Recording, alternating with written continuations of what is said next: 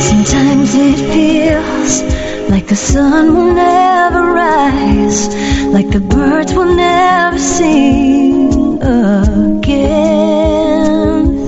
Believe in a power greater than what you are going through. When you don't know what to do, keep breathing. That's right. When you don't know what to do, just keep on breathing. From beautiful Huntington Beach, California, on the HealthyLife.net radio network, heard in all 50 states and 135 countries, all positive talk radio all the time. I'm Dave, the caregiver's caregiver at caregiverdave.com, along with my lovely co-host, former mayor of a California beach town and best-selling author, Debbie Peterson. Also coming to you live and on demand 24/7 on numerous syndicated radio and podcast networks on 26 global audio-video platforms, including iHeartRadio, iTunes, YouTube, Spreaker, SoundCloud, Vimeo, and the list goes on and on. In fact, we are proud to be voted #1 caregiver podcast of the top 50 on Player FM, #2 on FeedSpot out of the top 60, and #2 on caringvillage.com. And we have an exciting show planned for you today. Yuji Oka is the founder of Adapted Spiral Praxis, ASP, somatic body-mind process that can help children and adults with disabilities and special needs achieve their movement potential. He travels around the world working with families and caregivers to help them understand how to work with their children and also gain insight about their own needs and challenges. A unique approach to working with children and adults, developed over 50 or 30 years ago, actually, of research and implementation with schools, medical institutions, and community centers. It can be seen through his beautifully intimate videos on the ASP YouTube channel. Before we get started, I do want to take this moment and thank my last week's guest, certified nutritionist Amy Fox, who's on a mission to educate everyone about how our food choices affect our health and happiness.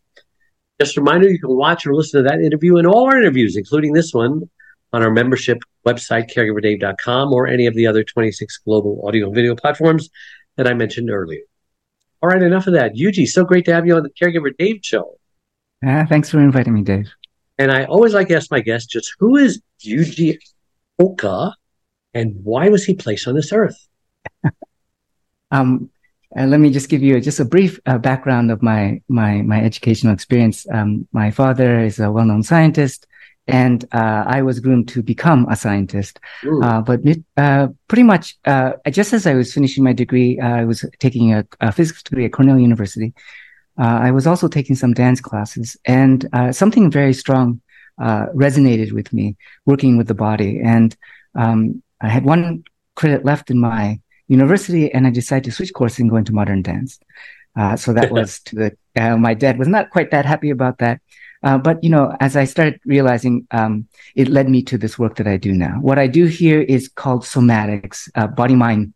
I call it body-mind somatics. And what that work is about working with people from the inside out. So, when you're caregiving, you're usually talking about, things to do, all the activities changing, feeding and all these kinds of care issues. But what is the glue kind of underneath all of that is the state and the connections that we feel with each other. And this is the area that I work with. And what I find is that across the world, wherever I meet with families and kids and adults, I find that when you focus on that aspect of the caregiving process, you reach another dimension. It's almost a spiritual dimension because you start to hook into the sort of universal aspects of care that exists inside of us. The feelings and the thoughts and just everything, the emotions. So this is what I do, and I think I was put on this earth to just again give space to that, to give the message that that they should always come first in the relationship between caregivers. Well, what experience do you have with caregiving? How did you get involved with caregiving or wanting to help caregivers, et cetera, and especially the patients who have mobility issues?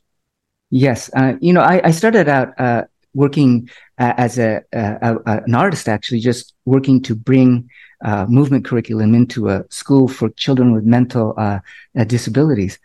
And in the course of that, I started realizing that you couldn't just come in there with an arts agenda. You had to come in there with a deeper understanding of starting from the very beginning. And so I think this was my first exposure to the idea of care. That this caring is not something where you just do something. You actually have to get in there with that person and go through that whole process of healing and whatever they need to get going forward. And so I'm not a caregiver per se, but somehow my work has drawn me to work with families all around the world. I run a particular program in which families either come to my center and they stay and live there for 2 weeks, or I go to their homes and I work for them for 2 weeks. So I have this unique and very, very privileged place where I can observe all the different things that are happening through the day. I can kind of help parents and caregivers work with their children or adults and kind of, just some of it is the straight sort of movement skills that I'm working with them with. But the other side of it is really how to connect with their children and to enter into their learning process and their healing process. So like cerebral palsy? Yes. What other type of things do you work with? I've worked with cerebral palsy, children with special needs like autism, ADHD. There are a lot of rare diseases, genetic disorders, children and adults with strokes, pretty much the gamut of all the possible things in which caregivers are needed. Can't even imagine a child having a stroke. I know my wife and adults typically have strokes, but that's incredible. Debbie, you got something? I remember when I started caregiving with my mother, and the thing that was most difficult for the whole family was, how do you move her? How do you help her get from here to there? And even things like, how often does she need to turn over so she doesn't get bed sores? And those were the real challenges. And those were the things that I had learned when I trained as a certified nursing assistant. And as I'm listening to you, I realized that it's really the simplest of things. How do you turn someone over? How do you change their I can't even remember what we call them. It's not diapers, but anyway, how do you change them? How do you bathe them? How do you do all of those things? And they are things that require physical movement that if you don't know how to do it, you get hurt. I mean, you're sore. But if you know how to do it, it's fine. Yes. So I think that's wonderful that you work with people on those kinds of things. Yeah, actually, I just came back from Rio. I'm in Belo Horizonte, which is another Brazilian city. But I just came from Rio, and the mother there actually had a child, and exactly what you're saying. He's only like 8 years old. By that time, the child has filled out a little bit, and when I got there, she had actually sprained her shoulder very, very badly. And this is very, very common. As I start to get in there and I work with the children, I always ask around the parents and the caregivers again, is there anything up? And everybody has something. It's amazing. You just go through people, bad backs, bad shoulders. And, they all say the same thing. They say, listen, I say, do you take care of it? And they go, yeah, but, I really don't have time for myself. I spend, my first priority is with my child so a big part of my work always ends up with the focus not only towards the child, but also with the parents and the caregivers and saying, hey, listen, you guys are hurting and you can't keep this up. Child's going to get to become a teenager, for example. What are you going to do then? And to take care of yourself and to get to the gym and, just regular, ordinary things, as you said, Debbie, but so important so that everybody in the household is understanding that caregiving is actually a group collaborative effort, and everyone has to have an understanding of the issues involved, the body-mind issues involved. Yeah. So not only are you caring for the children or patient that is mobility challenged, but you're realizing that caregivers are going through burnout, and those can have symptoms of almost anything, mental, physical, emotional. Do you only care for the physical, or obviously you've got to deal with emotional and mental issues as well? Yes? Exactly. How do you do that? Well, let me give you another example. I was just in the 2 weeks before I was in Rio, I was in Chandigarh, India. And there was you get around.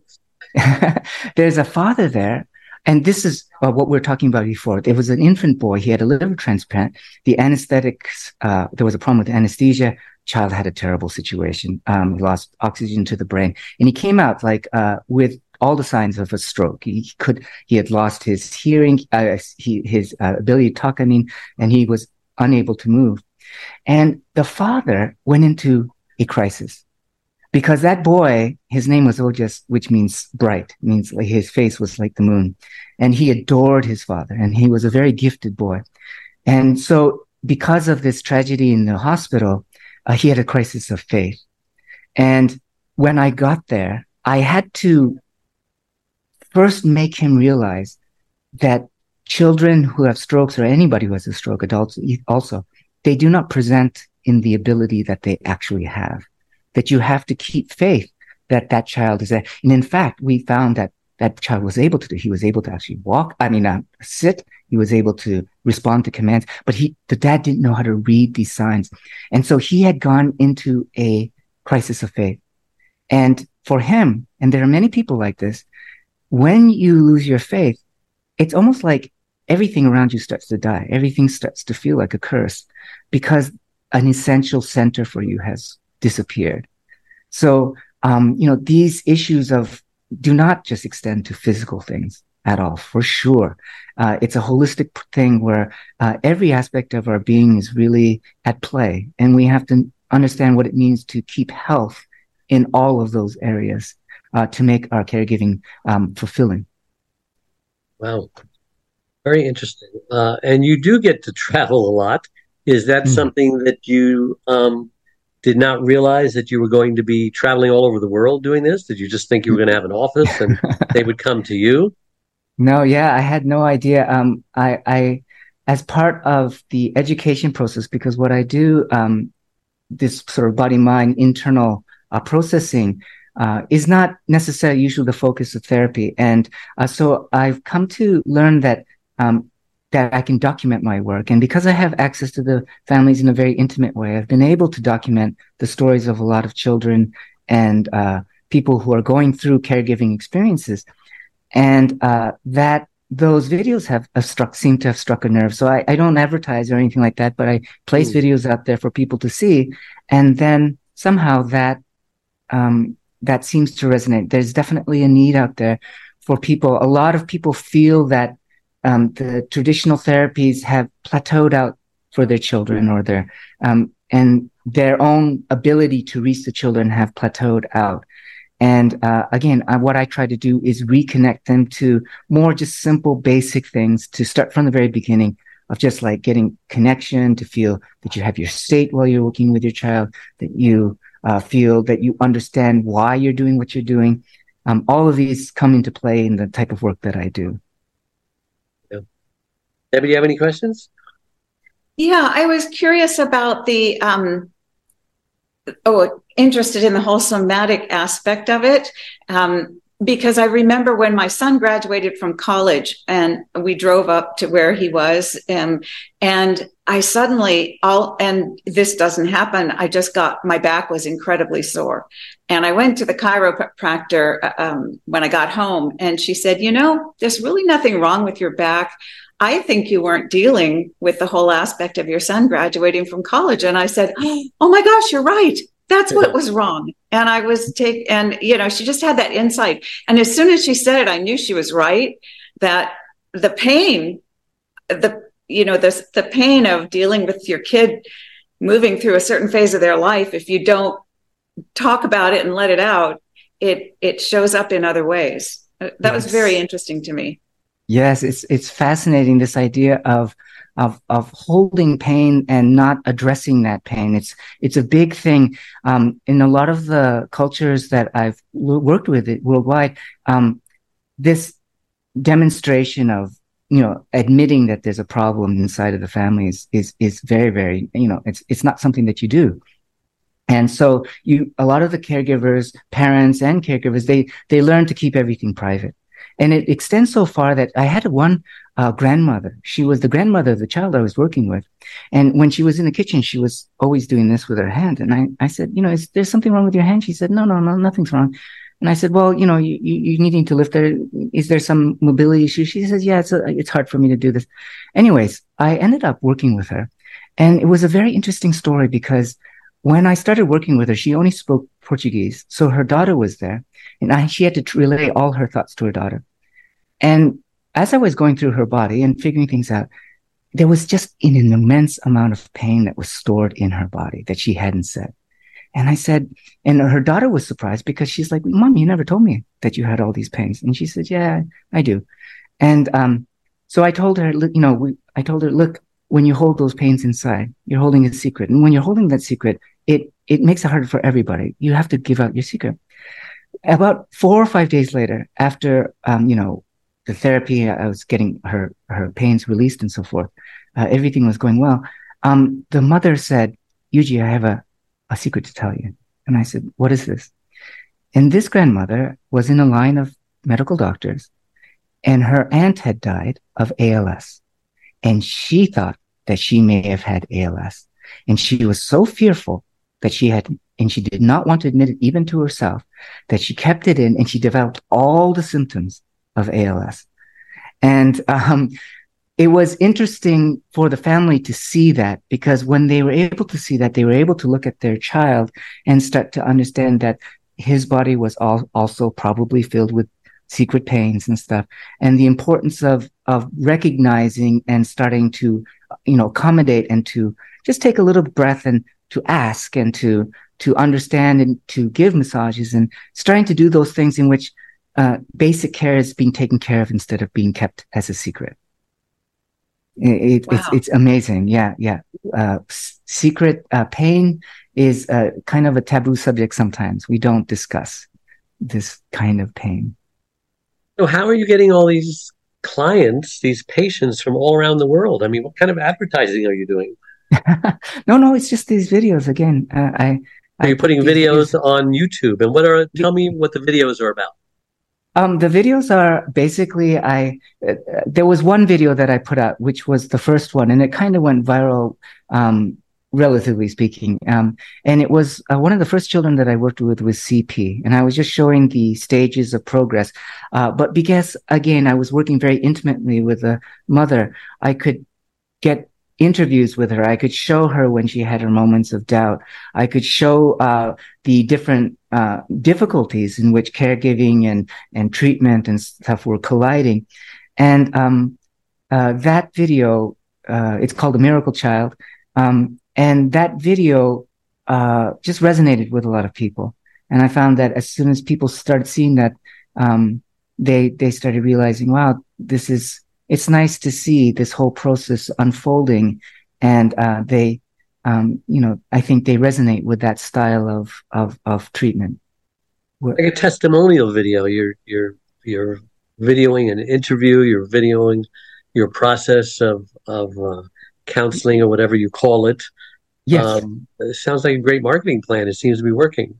Yes, but honestly, again, for me, it's a labor of love, and I just record. I've developed a way. It's very difficult to do filming and therapy at the same time, sure, and have everyone be comfortable with that. But somehow, we've managed to be able to do that. Where again, there's a great deal of trust that's involved. But as I said, my philosophy with caregiving is that everyone has to be connected and working as a team, and everybody has to understand the issues that are involved. And sometimes a film like this, when you're doing a filming like this, can galvanize that whole situation. So it really has come out more from a situation of need and, as I said, a labor of love rather than marketing. It's not like a testimonial. It's really just what happens. I try to document as much as I can what happens. It's a camera on a tripod. You're not holding it or anything else, or somebody else? No. Yeah. In fact, sometimes I'll get people, like I'll get a staff member, but usually sometimes the parents will film. It's a really interesting situation. They just we have tripods and we just kind of wing it, basically. Wow. Yeah. That is amazing. And how long are these videos typically? About maybe 20 minutes or so. 20 minutes. So yeah, it's quite a bit of work, and As I said, the therapy is obviously at the center, and it's sort of a project again that everyone sort of pulls around, and all the issues come out when you do something like this. It's just an amazing process. I really love this whole way.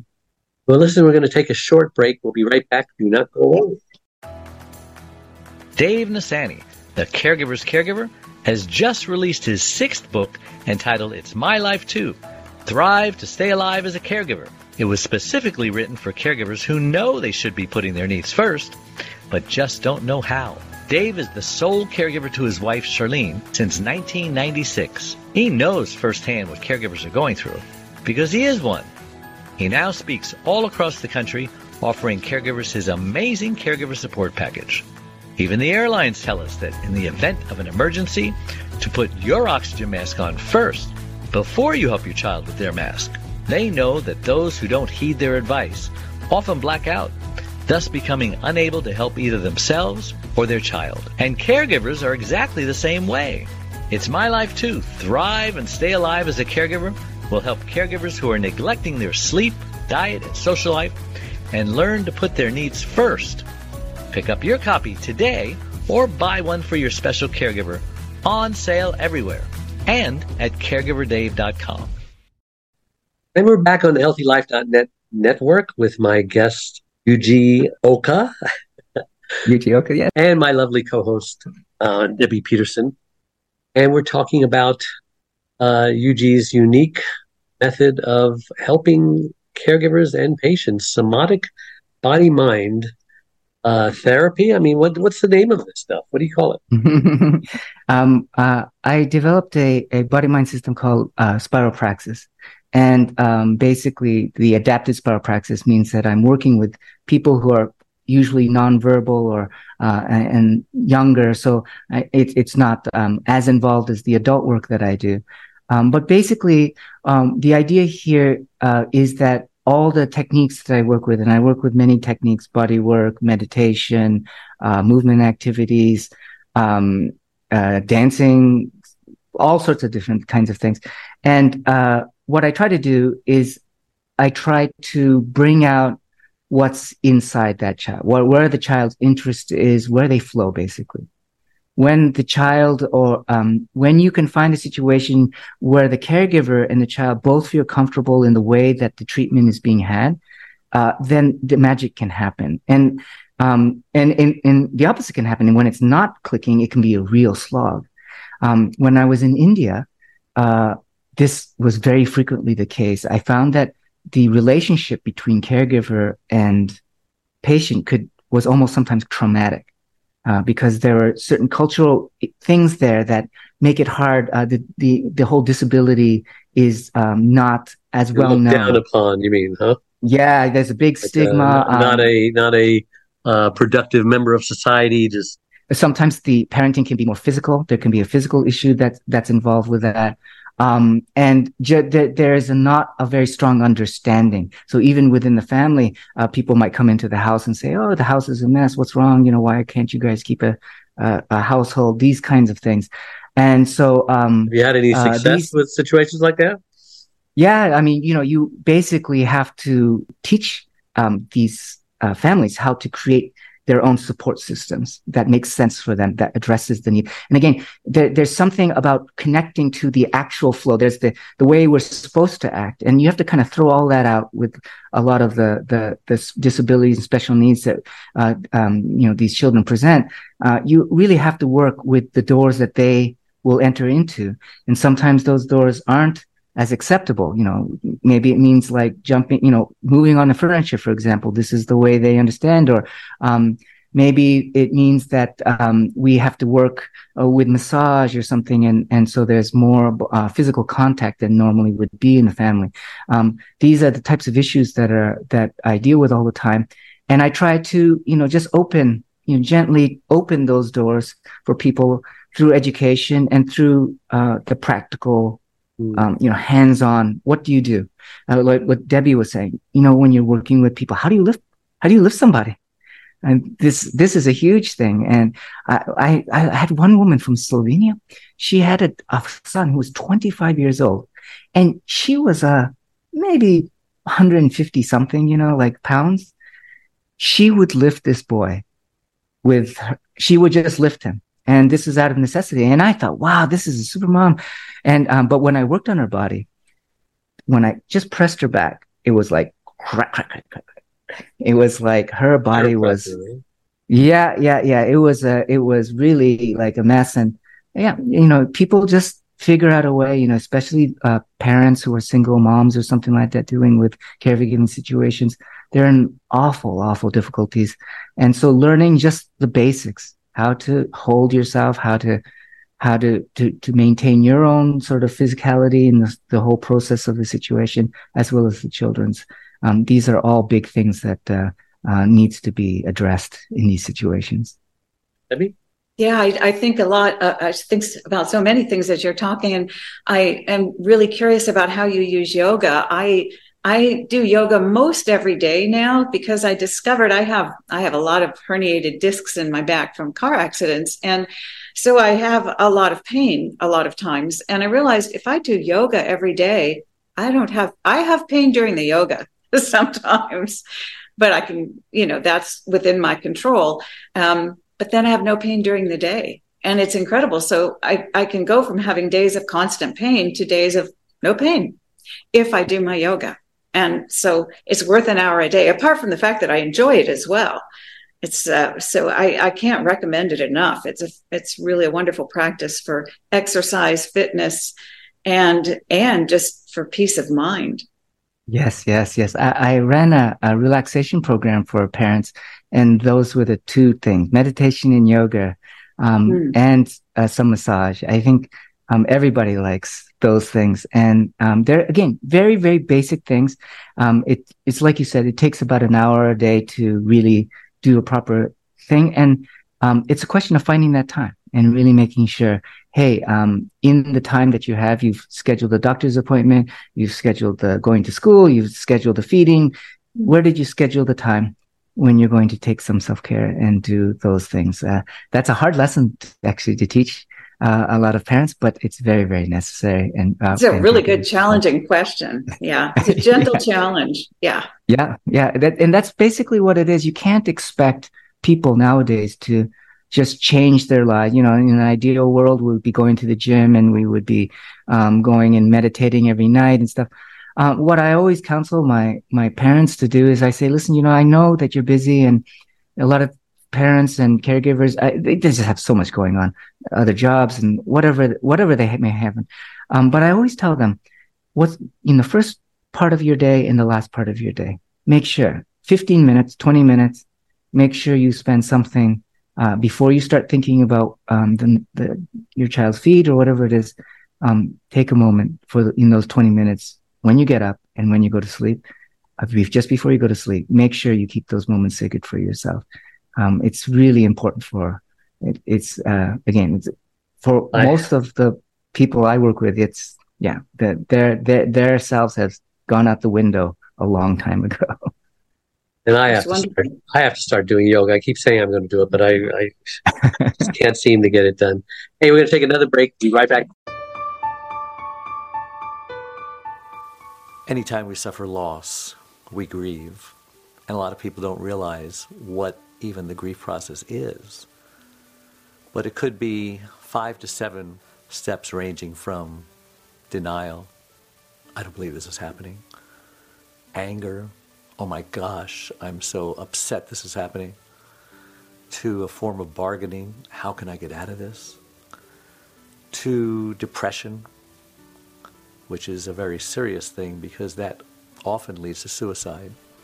And then finally, after you realize you have no more control over your situation and you're totally okay with the new normal that it brings, that wonderful, wonderful place called acceptance.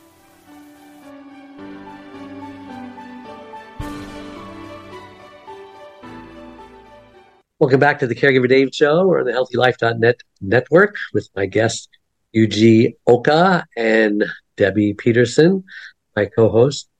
And I wanted to ask you about, many times I've discovered that caregivers don't even know they need help. They don't know that they're in bad shape. They don't know.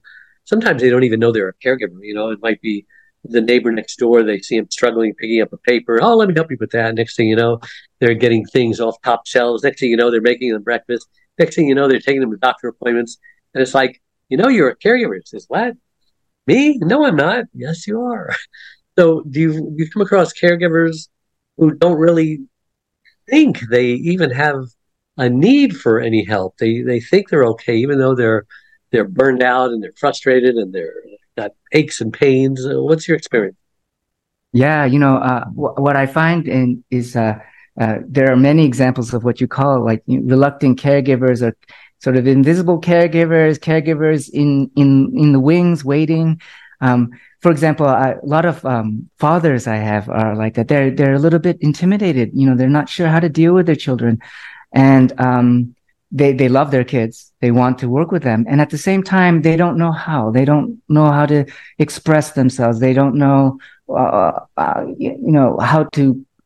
They feel they don't have enough information to make a difference, and so this idea of like hesitating caregivers all over the place, and what I think you have to do is with caregiving is not focus so much on the person to person kind of thing, which becomes almost impossible. You cannot become somebody's caregiver, like so that you're always giving and they're taking. It doesn't work that way. I think caregiving is runs both ways. There's in all ways, and in all the different ways that it can happen.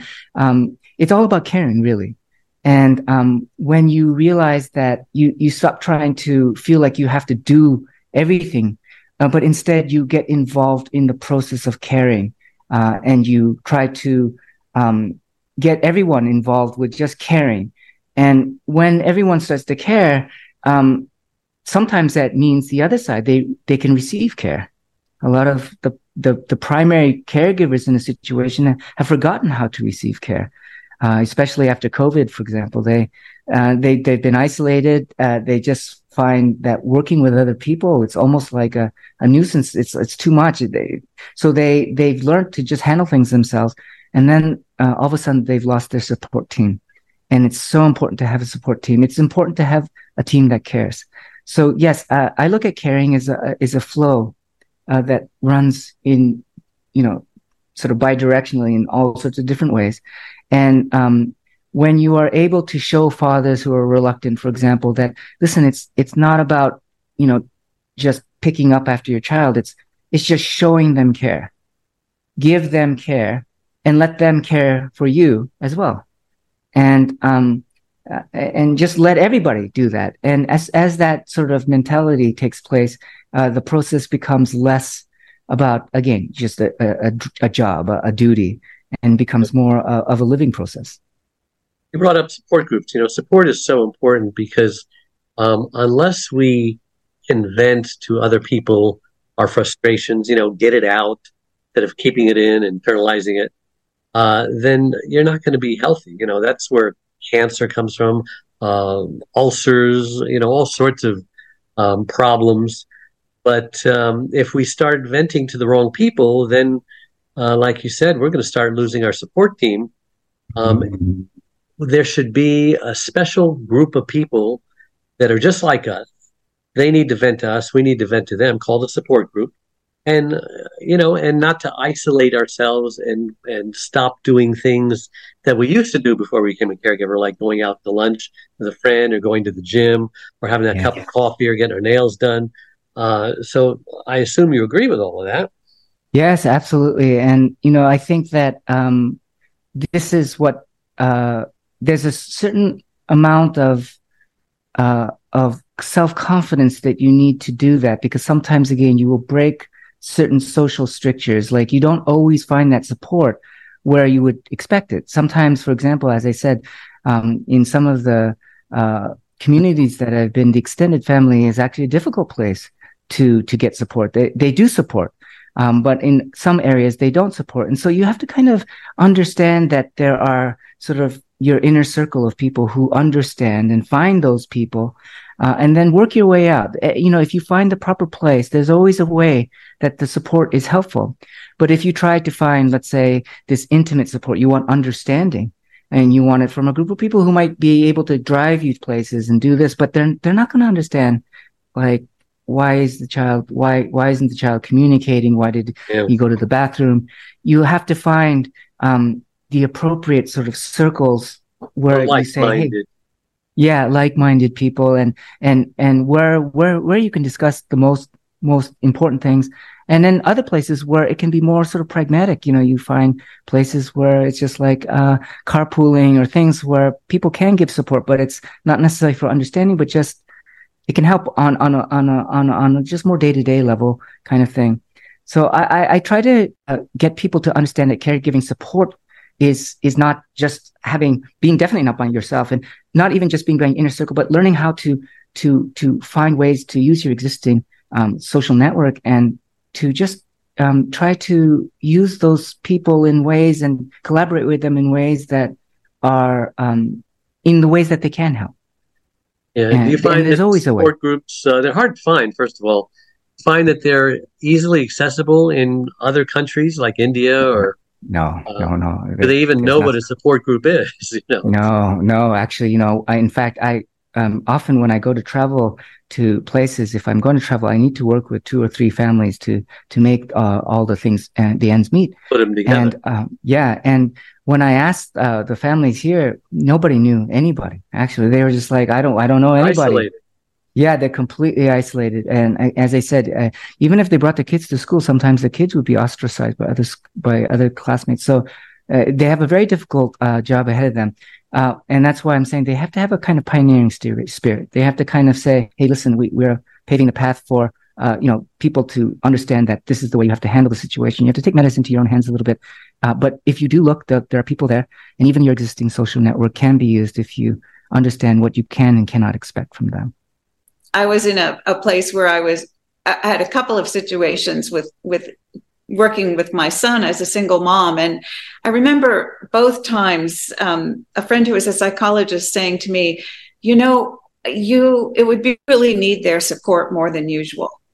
And that never occurred to me to say something like that it was hard and embarrassing, but I did. And it's changed our relationship. It's given me a whole new extended family, because now I'm a part of their extended family and friends. Mm-hmm. And my son we were anyway, but it's made it more. And then the other thing I did is both my son's grandfathers had died, but he had a step grandfather, my stepfather, who I didn't really have a great relationship with. He didn't like me very much. But he was a nice man. He was a kind man. And I said to him that he was the only grandfather my son would ever have. And he had a really important role to be my son's grandfather. And he took it on, and it was just wonderful, wonderful. So I think what you're saying is sometimes we have to say to people, I need you in my life, and my child needs you in their life. Yes, for sure. Those are beautiful examples of like a creative, it's almost creative, right? You're almost making your own sort of social community. And I find that those people who do that, they find a very fulfilling, and the child especially has a very, very strong environment in which they can grow. Yeah, it occurs to me now, and I never thought of it then, that did mean a lot to my stepfather. He had lost his son when his son died in a car accident at the age of 16. And it was something he could never talk about because he was so deeply wounded by that. So probably to be able to be a grandfather to a boy was a very special thing for him. And he did it very specially. Yeah. I think this is something that's not spoken enough about, that's also another part of the beauty. Caregiving is not, again, a duty and a drudgery. When you have people like that who appreciate, who understand the meaning of the caring, and that, there's a human being who requires that help. They're not born under the circumstances we're born under. It sometimes brings people's lives into perspective in a way that they could get in no other way. And I frequently find that I know for a fact that the parents, almost universally, if the child has a severe disability, they will say that the meaning of their lives runs through their child, that their child has led them to discover something very, very important about the way they're living their own lives. Yeah. Listen, we're going to go on our last break. We are a community of caregivers that understands and supports you wherever you are in your journey. We are a place to connect with other caregivers, but more importantly, a place to get practical, actionable help. There are lots of ways for you to get support. First of all, you can download our welcome pack. This will get you started on your Thrive journey.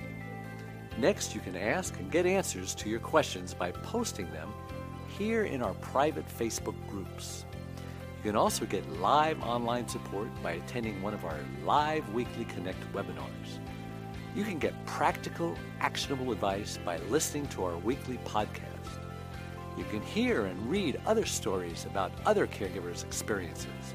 Plus, add your own in our weekly Share Your Story forum, posted every Tuesday in the Facebook group.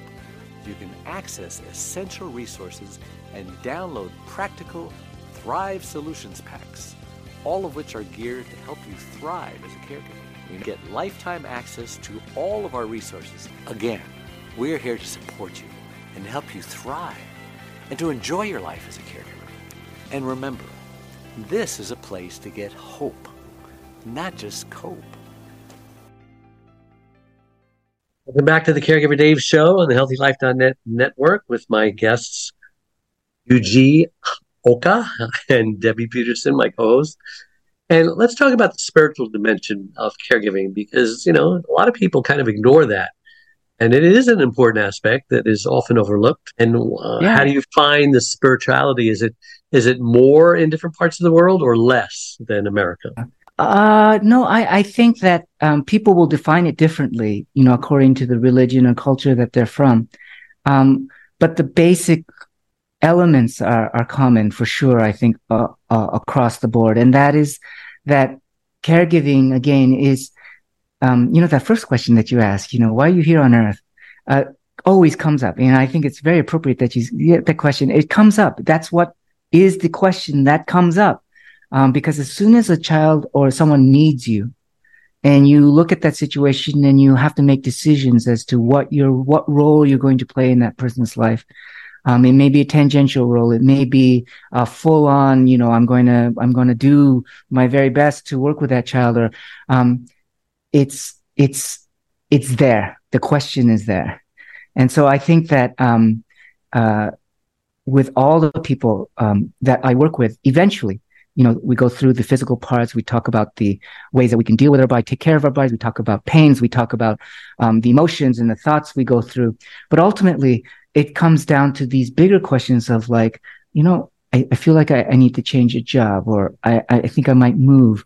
And you ask them why. And then finally, it's not a pragmatic question that's involved.